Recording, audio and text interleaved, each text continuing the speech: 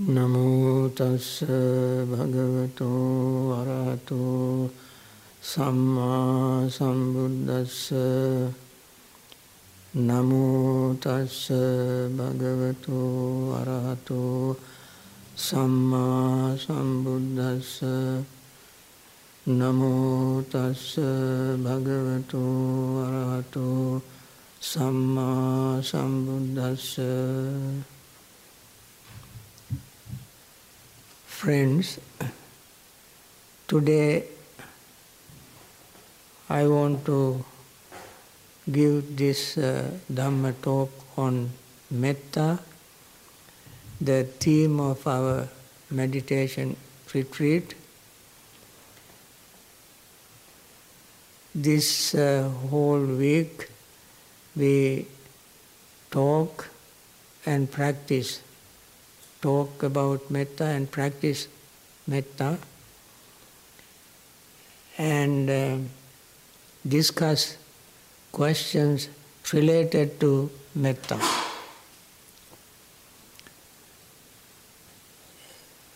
I like to start with the background of Metta Sutta. It is called Karaniya Metta Sutta, or simply Metta Sutta. Karaniya means to be done. So this discourse is not just to read or discuss about something. This discourse is, Buddha specifically titled it as, gave the title as Karaniya Metta. Metta practicing discourse. That means it is very practical. The background of this, I hope every one of you knows the background. If your memory is rusty, I like to repeat or remind you the background. Every year, Buddha observed 3 months rainy season in one place. And many monks, thousands of them, went to the same monastery where Buddha observed the rainy season. They went there to be with him. To be in the presence of the Buddha itself was inspirational, because Buddha is an embodiment of loving friendliness. His appearance radiates loving friendliness all around. So people, monks, assembled there just to have this feeling of Buddha's metta.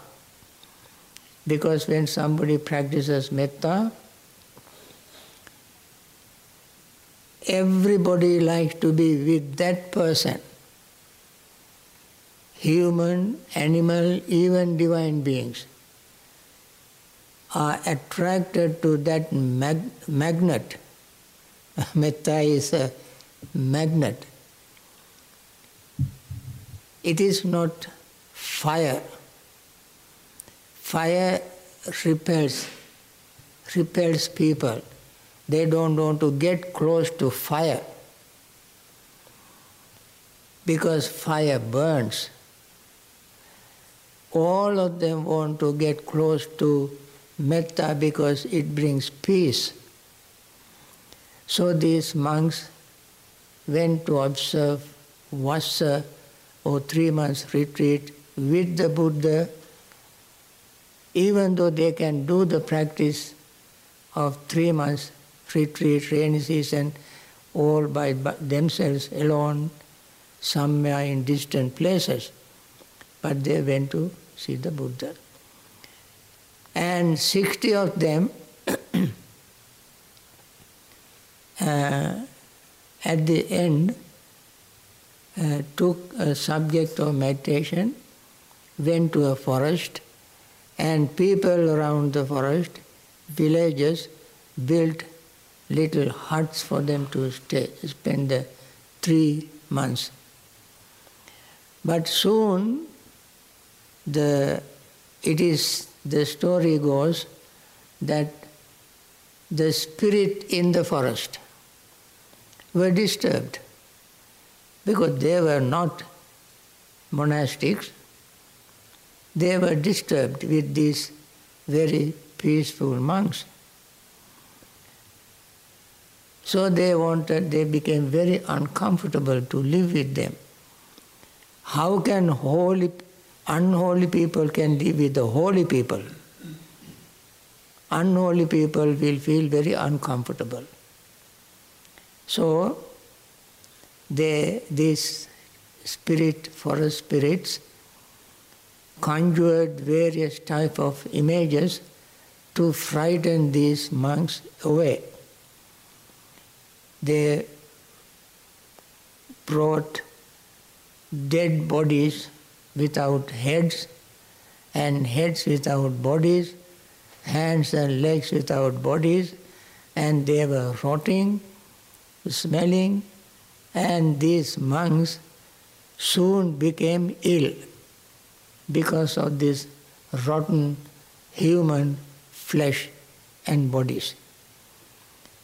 They returned to the Buddha and said, Venerable Sir, we cannot meditate there. This is a very awful place, horrible place. Buddha said, Bhikkhus, that is the good place for you to meditate. Go back, meditate there. First time you went there without a weapon. This time you must go there with a weapon. Probably these monks began to wonder what kind of weapon Buddha wanted us to take with us. Club, or bow and arrow, or rocks. I don't know what they thought. Anyway, the Buddha said that this time you must go there with a weapon. What is the weapon? The weapon to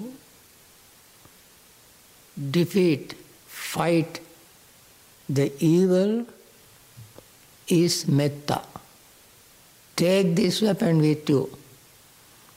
And twice each week you recite it. Each week means full moon days, new moon days, and 2 quarter moon days. Each month has 4. So, quarter moon days, recite this metta twice a day, morning and evening. There are 2 quarter moon days, waning moon and waxing moon. And full moon day twice, new moon day twice. 8 times a month recite. What do they recite? This is like a mantra. You recite a mantra to drive away evil spirits in some countries. This is a wonderful recital, metta recital. Even the words metta words, when we recite, even those words generate peaceful vibration. If you recite them every day, and the area where you recite it will have a peaceful vibe. Human, animals, even divines will be attracted to you. That is true. We don't know how many beings are attracted to metta practice. Even recital of metta practice has a very great benefit. So since then, this discourse has become the standard discourse on all occasions, every occasion. In especially Theravada Buddhist countries, on birthdays, on weddings, on housewarming ceremonies and so forth and so on. There are many different types of ceremonies. On each ceremony, we recite this discourse because of its metta power. So, now when the Buddha asked these monks to recite it, they recited this discourse with their full heart, not half-heartedly, with complete absorption into it.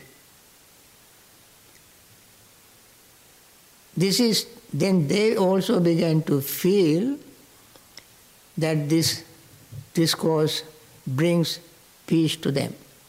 So eventually what happened, all these evil spirits became wholesome spirits. They not only removed all these unsightly objects, but also they began to support these venerable monks who practice metta. They began to show their love and their compassion, their friendliness towards these monks. Friends, when you say good things, friendly things to somebody, do you expect that person to be hostile?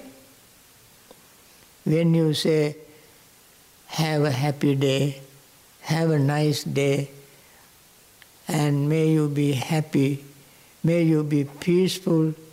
If you say this to somebody, do you think that that person would turn around and say something to hurt you?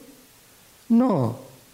That person definitely, even if the person is depressed, even if the person is in a very bad mood, that person will relax and respond to you in a friendly way, even if you say these words to somebody. Why is that? How a person who is uptight, rigid, immediately become relaxed and friendly, not only because of our word of metta, but also because that person has the root of metta in himself. That is why very rigid, uptight person in good, bad mood turn out to be friendly, because you initiate his metta seed. You give a sort of kickstart. His metta is dormant, inactive, hidden, doesn't come up. You give a kick, jump start, and then his metta begin to work.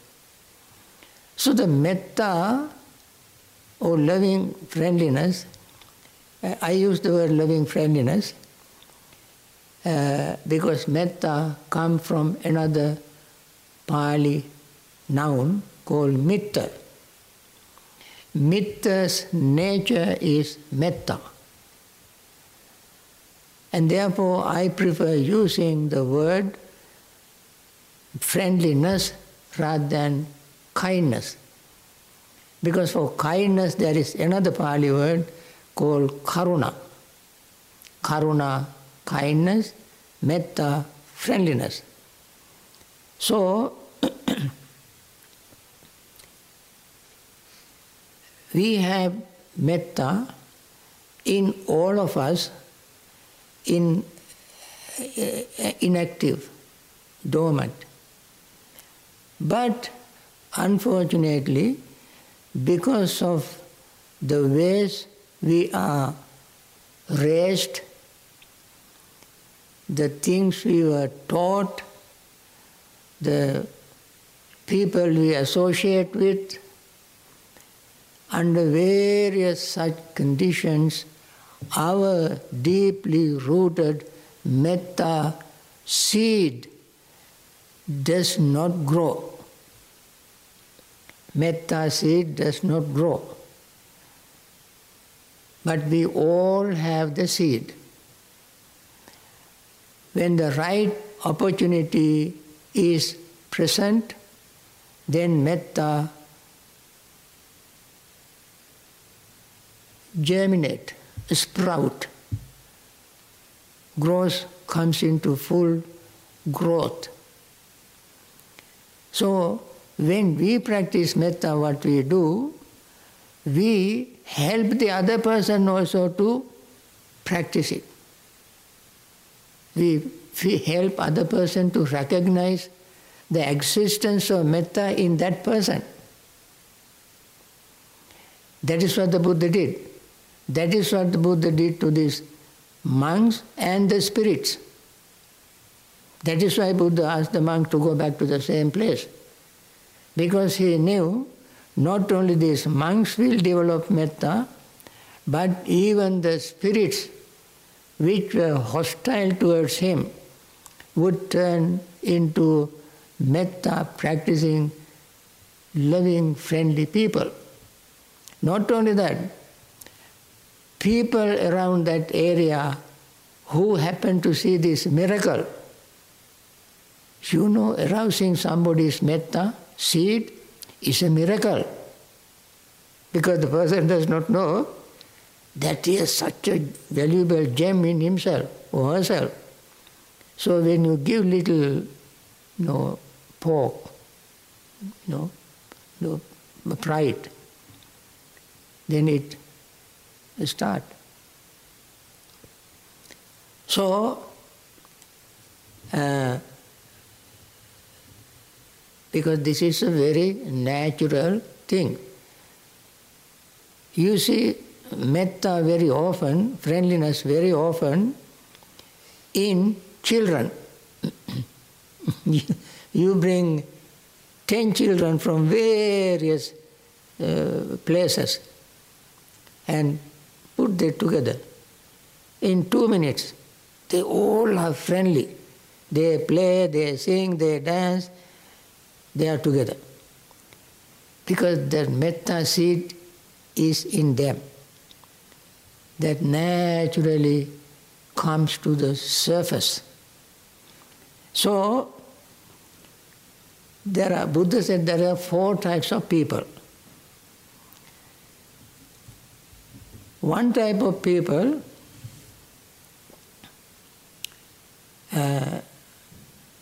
say they assume that there are some people who they buy old, rusty, dusty metal plate.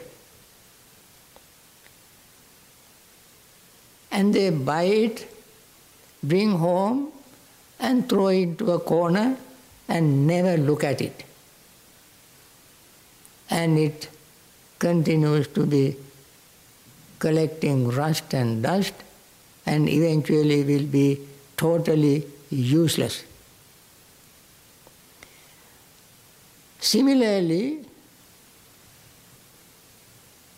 people have anger in them, and they just don't do anything about it. And this anger continues to grow and destroy their peace, and they die in anger. So they do not know that they also have the seed of metta in them. They don't know how to bring it up. That is one type of people. They have anger in them, but they don't do anything about it.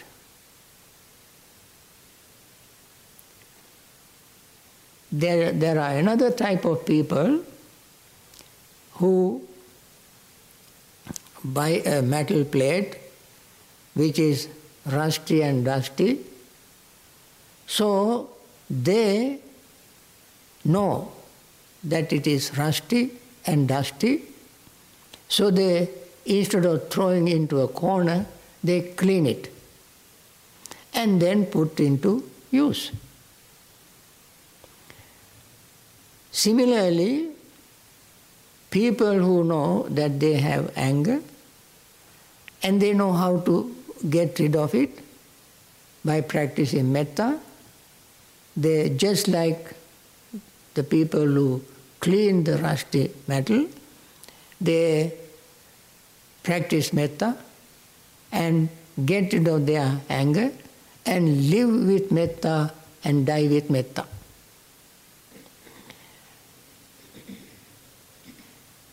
The third type of people know that they don't have anger, but they don't do anything about it. So they don't take the advantage of metta. The fourth type of people are like people who buy a metal free from rust, free from dust, and they want to maintain it. From time to time they clean it and keep it always polished and clean and never let it be rusty. Similarly, people who know that they don't have anger, and therefore in order to maintain their anger-free state of mind, they practice metta. They practice metta and keep it practicing, and they live with metta and die with metta. So, we often hear people say, well, I don't do anything wrong, I am clean, I don't have to meditate, I don't have to practice metta, I am okay. These are the people who don't take the advantage of metta practice. Even though they may not be angry, if they don't practice metta, they cannot get the benefit of metta practice. And they live without having the full benefit of metta. So, we must learn to, we must understand that metta is available, metta is in us, and how to promote it, nourish it, bring it to fruition through the repeated practice. So,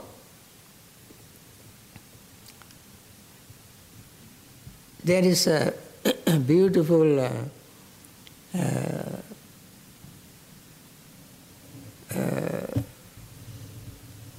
similes, 5 similes, especially Venerable Sariputta given it. It is just like first simile is a dirty rag.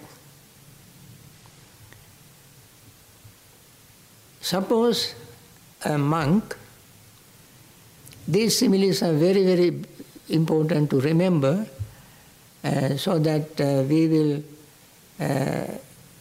not be negligent in practicing metta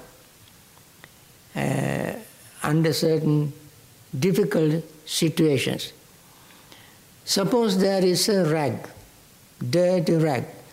A monk is going on his arms round and he sees this rag and it is so dirty, ugly, smelly, one may not even feel even lifting with fingers. He would hold it by his foot, one foot, and kick with the other foot to get the rust, the dust, mud out of this rag. And eventually, after getting rid of some of the mud and dirt, he would with a gingerly feeling, with 2 fingers, he bring it to a place where there is water, he washes it, and then he finds this is a good piece of cloth. So brings it to the monastery, and eventually he collects such pieces and either mend a worn, torn robe or collect such pieces and put them into making one robe. So he sees, even though this dusty rag, dirty, ugly looking, has some value in it if he removes the dirt. Similarly, there is a person whose words are very, very offensive, unpleasant, harsh words. But his deeds are good. So, by associating with him, you know his words are unpleasant, offensive, deeds are good. He might even come and help you when you are in trouble, but his words are very, very offensive words. So you know, even this person deserves our metta, even though his words are unpleasant, offensive, even he has enough good heart to help you. Suppose you are meddling with a vehicle, car on the road, suddenly stopped, you don't know what to do. You try to find out the cause of this problem of the car.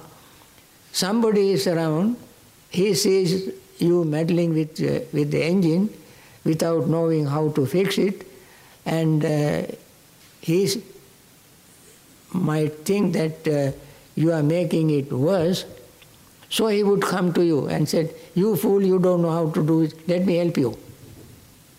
He push you aside and, fix the problem and say, "There you are, now you can go." So he has a good heart to come and help you, but the way he talked is unacceptable, offensive. So, Buddha said, we need to practice metta to somebody whose behavior, his speech is unpleasant, but yet he opens his heart to metta practice. So we can share metta. And if we talk to him with friendly way, he immediately becomes relaxed and his words become very soft, his words become gentle and friendly. So, it is in us. Second is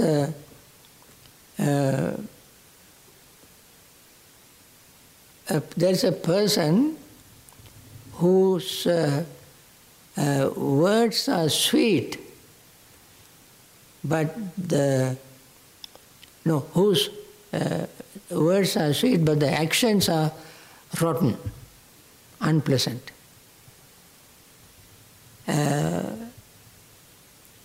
So, Buddha said, similarly, he is compared to a pond that is covered with algae. So when you want to get into the water, either get some water to drink from that pond where covered with algae, what you would do, you will slowly move away the algae and get clear water and drink. Similarly, if the person's words are very sweet, his behavior is unpleasant, still he deserves our metta. Because when we talk to him in a kind way, friendly way, using our own metta, that person also will be relaxed, and that person's way of offensive deeds will change, and he eventually become very friendly with us. And then he recognizes he himself also has metta in himself. So even though his physical behavior is unpleasant, our metta can arouse his deeply rooted metta to operate in a friendly way. Third is, there is a person whose words and deeds both are very, very bad. But occasionally his heart opens to metta. He is like a puddle, or hoof print puddle. Suppose you are very, very thirsty and you are almost dehydrated and you are looking for water. Then suddenly on the road you find a horse hoof or cow's hoof filled with water. But that water is very little and you cannot scoop it with your hand without disturbing the puddle. But you are still thirsty. You know, if you use anything to scoop water out of the puddle, you will disturb it and make it muddy. So what you would do, you are very, very thirsty. So what you would do, you kneel down and slowly sip that little water from the hoof puddle, which is not very pleasant, not very hygienic, but yet your thirst is so bad, so unbearable, very painful, so you drink that. Similarly, if somebody's words and deeds both are very, very unpleasant, and yet just like this little water quench your thirst, even though it is unhealthy and unhygienic, it will quench your thirst. Similarly, even the person's words and deeds are very, very unfriendly or offensive, he still has an opening in his heart for metta. So when we show our metta to that person, that hidden metta in himself will come out, and he recognizes it, and he changes his way of doing things.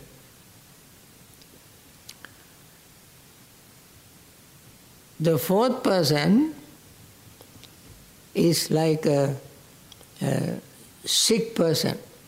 When you travel, you will see a sick person. He is so sick that he needs immediate medical assistance. That he is like a person whose thoughts, words, deeds all are unacceptably bad. That person is like this sick person who is almost beyond help. This person whose thoughts, words, deeds are very offensive, very unpleasant, and yet your heart has metta in you, so you will have empathy towards this person, and then you initiate yourself to show your metta to this person by taking him, doing whatever you can to help this sick person, getting water, getting a doctor, or leading him to a village and so forth. Whatever you can do to help this person, you do, and then help this person. Similarly, when we have metta in our heart, no matter how bad the other person is, we will not give up on him. We continue to practice. What this means, what all this means, is that there is no anybody precluded from our metta practice. In metta practice, as we all know, there is no difference between human, animal, divine, holy person, unholy person, good person, that person, this and that. All these differences that we talk about in our ordinary day-to-day conversations will no longer exist in the face of metta practice. That means we don't make any distinction between one and another in metta practice. As we all know, when we practice metta, metta is called sometimes love. This love does not have a dichotomy of the metta and anger or hate, or love and hate. In ordinary love,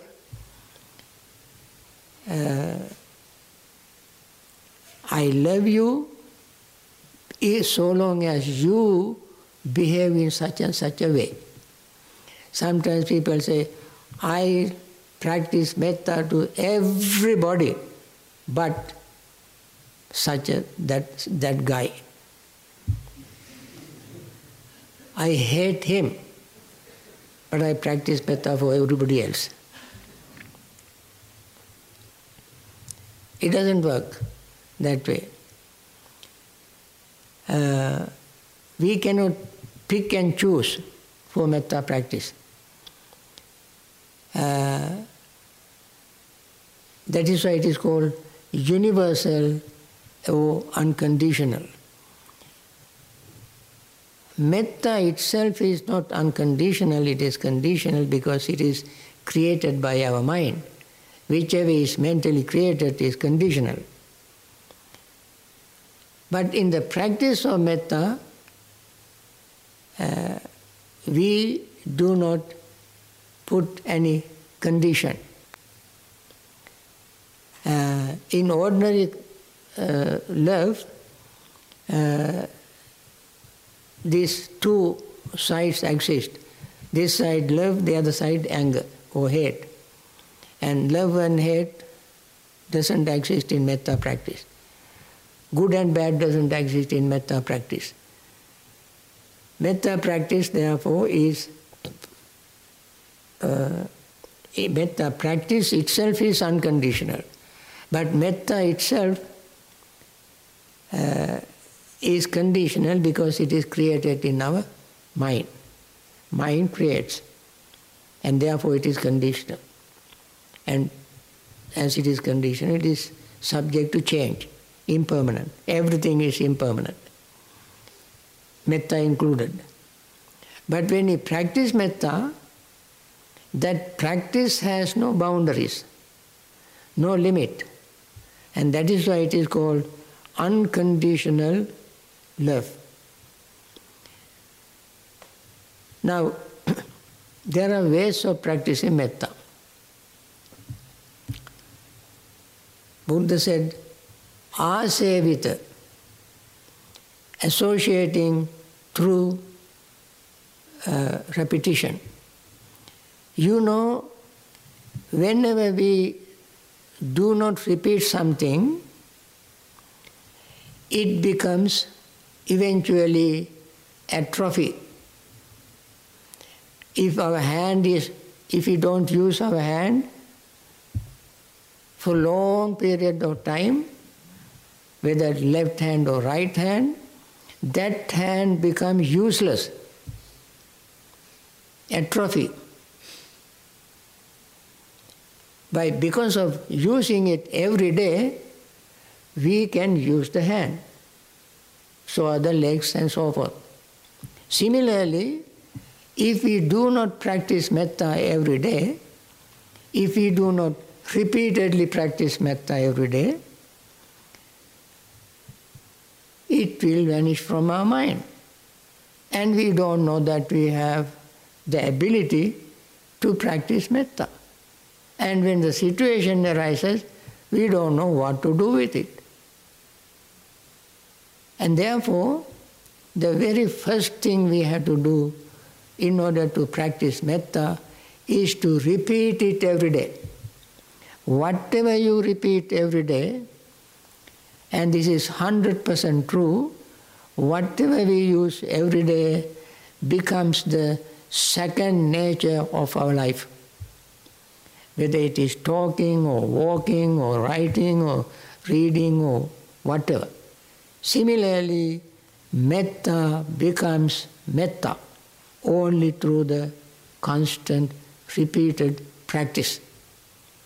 That is called asevita, associating. Our mind must associate with metta. Metta is a feeling. It has 3 levels. First level is repetition of words. Second level is thinking the benefit and the meaning of the practice of metta. We have to take, when we repeat it many times, then something happens, we think about it. What happened to me? Why I am not getting angry now? Why I am so forgiving? Why? Because I've been practicing metta. It has cut grooves in our brain. Even if you walk on a rock every day, eventually you find the path on the rock. Our foot is very soft, rock is very hard. Even the soft foot can make a track on a rock if we walk on it every day. Similarly, even though at the beginning metta practice may be difficult for some people because it is not the regular thing we do. Wherever you go, we say, I hate so-and-so. I hate the job. I hate my mother, my father. I hate the boss. I hate my companion. I hate my next co-worker. This is the language we use every day. Do we use every day? I have my metta for so-and-so. I practice metta to so-and-so. I love so-and-so. Do you say that very often? I don't think so. We don't hear that very often. We hear very often, even if you accidentally kick a rock, you say, I hate the rock. Rock has nothing to do with foolishness. But the word comes out of your mouth very easily, quickly, because that is what you have been using. Whatever we have been using very often, that will become the first reaction at any situation.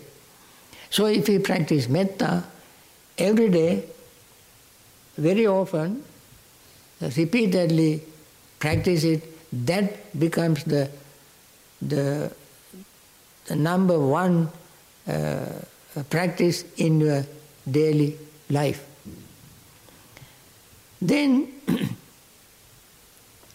cultivate it. How we cultivate? When we cultivate a land, what we do? We remove all the weeds, rocks, harmful things from the land and then cultivate. Similarly, when we practice metta, we must learn a way to get rid of our ill will. Ill will. The opposite of ill will is goodwill. That goodwill is metta practice. If anybody wants to have a goodwill for anything, the person must get rid of ill will. Ill will is a big subject. We may talk some other time if we have any time. For now I must say, in order to cultivate metta, we have to get rid of our anger. However, when you are angry, don't try to practice metta. When you are rigid, uptight, tensed, don't try to practice metta at that time. When you are angry, you let your anger settle down, let your anger slowly fade away by doing various other things, exercising, reading, listening to good Dhamma talks, and meeting good friends, and so forth and so on. You do something to reduce your anger, get rid of your anger, and then practice metta, for anger not to arise again. But when you have anger, at that time, if you try to practice metta, you will be, killing yourself. You cannot do that. So, in order to cultivate metta, we first must learn how to relax, how to get rid of our uptightness, our rigidity, with other means, practicing mindfulness, meditation. I think that is the best to get rid of our anger. Seeing the harm, danger of anger, how anger is impermanent like anything else, how the object of anger is impermanent like anything else, how the situation that created anger is impermanent like anything else. So by practicing mindfulness, reflecting the danger of anger, contemplating the danger of anger, reflecting on its harmfulness, and so forth, we get rid of anger. And when the mind is relaxed, metta naturally comes up, and then it is easy to practice metta. Then, third is amplification. How we amplify metta? We start in a very small way. For instance, any way we start practicing metta, and that way should be boundless, limitless. For instance, we practice metta only to one direction. When you say one direction, say for instance east, is there any limit to east? There is no limit to east, because the universe is immeasurably large, endless. It goes to the very end of the universe in the east. So you begin with that. Even in that beginning, you never find an end of your metta. So even there, although we call it east, it is boundless, limitless, infinite. So we begin in a very small way and keep extending it. When you think of east, we may think of the distance, some distance, and then you keep extending that distance farther and farther and farther and farther until you find no bound, no end, no boundary, no end to that eastern direction. That is how then you go to the southern direction, western direction, northern direction, and then sub-directions, up and down, you can expand it.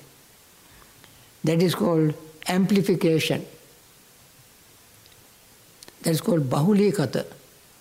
Bahulikata, directional you can amplify, and time-wise you can amplify.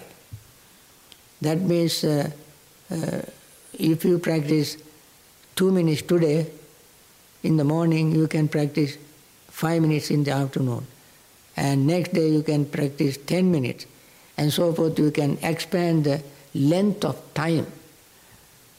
That is how you amplify your practice. Then Buddha said, make it yani kataya. Yana means vehicle. Make meditation, metta meditation your vehicle. You ride on metta. So metta is your the horse. So your vehicle. That means you live in metta vehicle. Yani kataya, make it a vehicle. That means wherever you go, you carry your metta, let your metta carry you. Then vattu kataya. Vattu means ground. You know, these similes are wonderful similes. When the metta is your ground, how can any negative things arise in your mind? Your ground, your base, your foundation is very, very steady, firm. Your metta practice is so firm and steady, you feel you are grounded in metta. Nobody can make you angry or upset because you have made it your foundation, ground. Then experience it. Anuttitaya. You don't get out of it. Experience it. Oh only then can you feel metta. I said metta has 3 levels: verbalizing level, conceptualizing level, that means thinking level, and the feeling level. So Buddha said that's called parichita. Parichita means experience. You know, when we practice metta, I don't have to tell you how you experience, how you feel. Only entire Buddha's teaching is personal experience. It is not something that we can inculcate in somebody's mind or inject into somebody's mind. Nobody can do that. But each and every pacchattam vedattabbo vinyo, each and every individual, wise individual, knows it, experience it. When we practice metta, you know,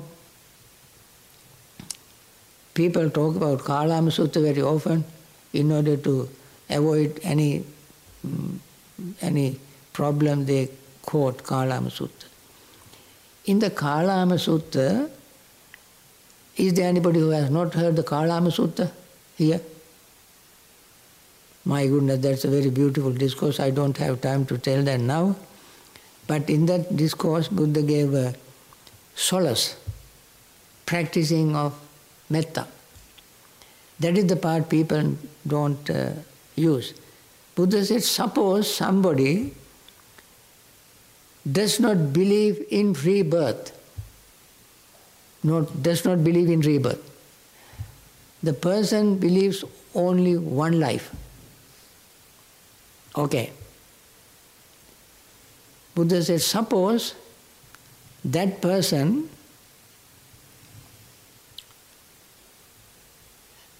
gets rid of his anger and practice metta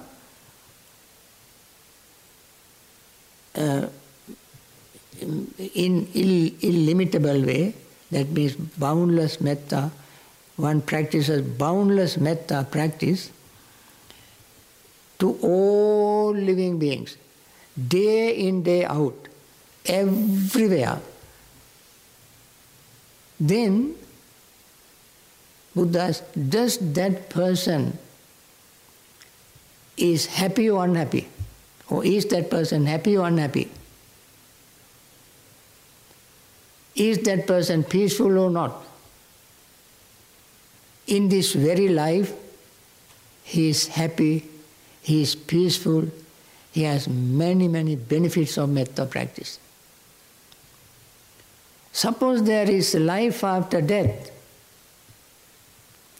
he will be reborn even better place, with more calm, peaceful, happy state of mind.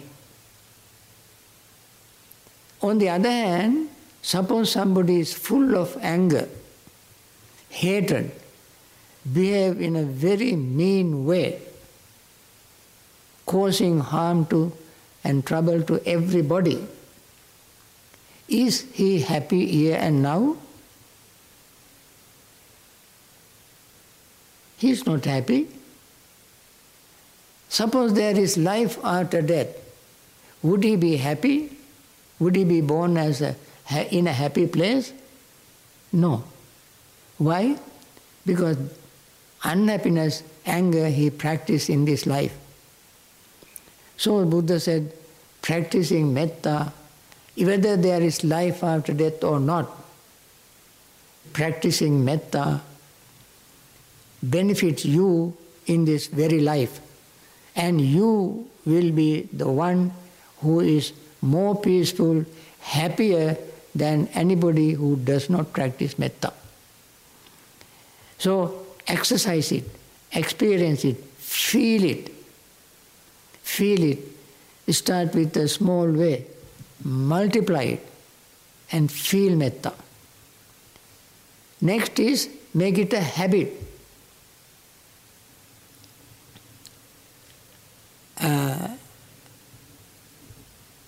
That is,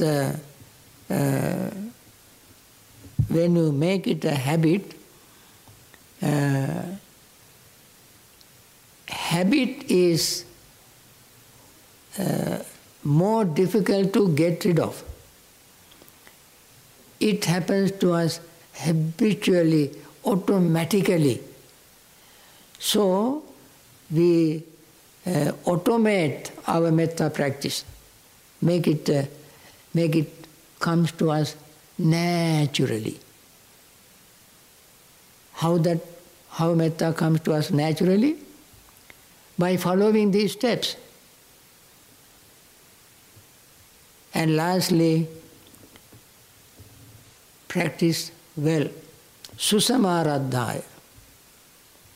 Susamaradhaya. Begin well. Start well. How we start well? When we practice metta to ourselves. That is the best way to begin. We cannot forget us and practice metta to others.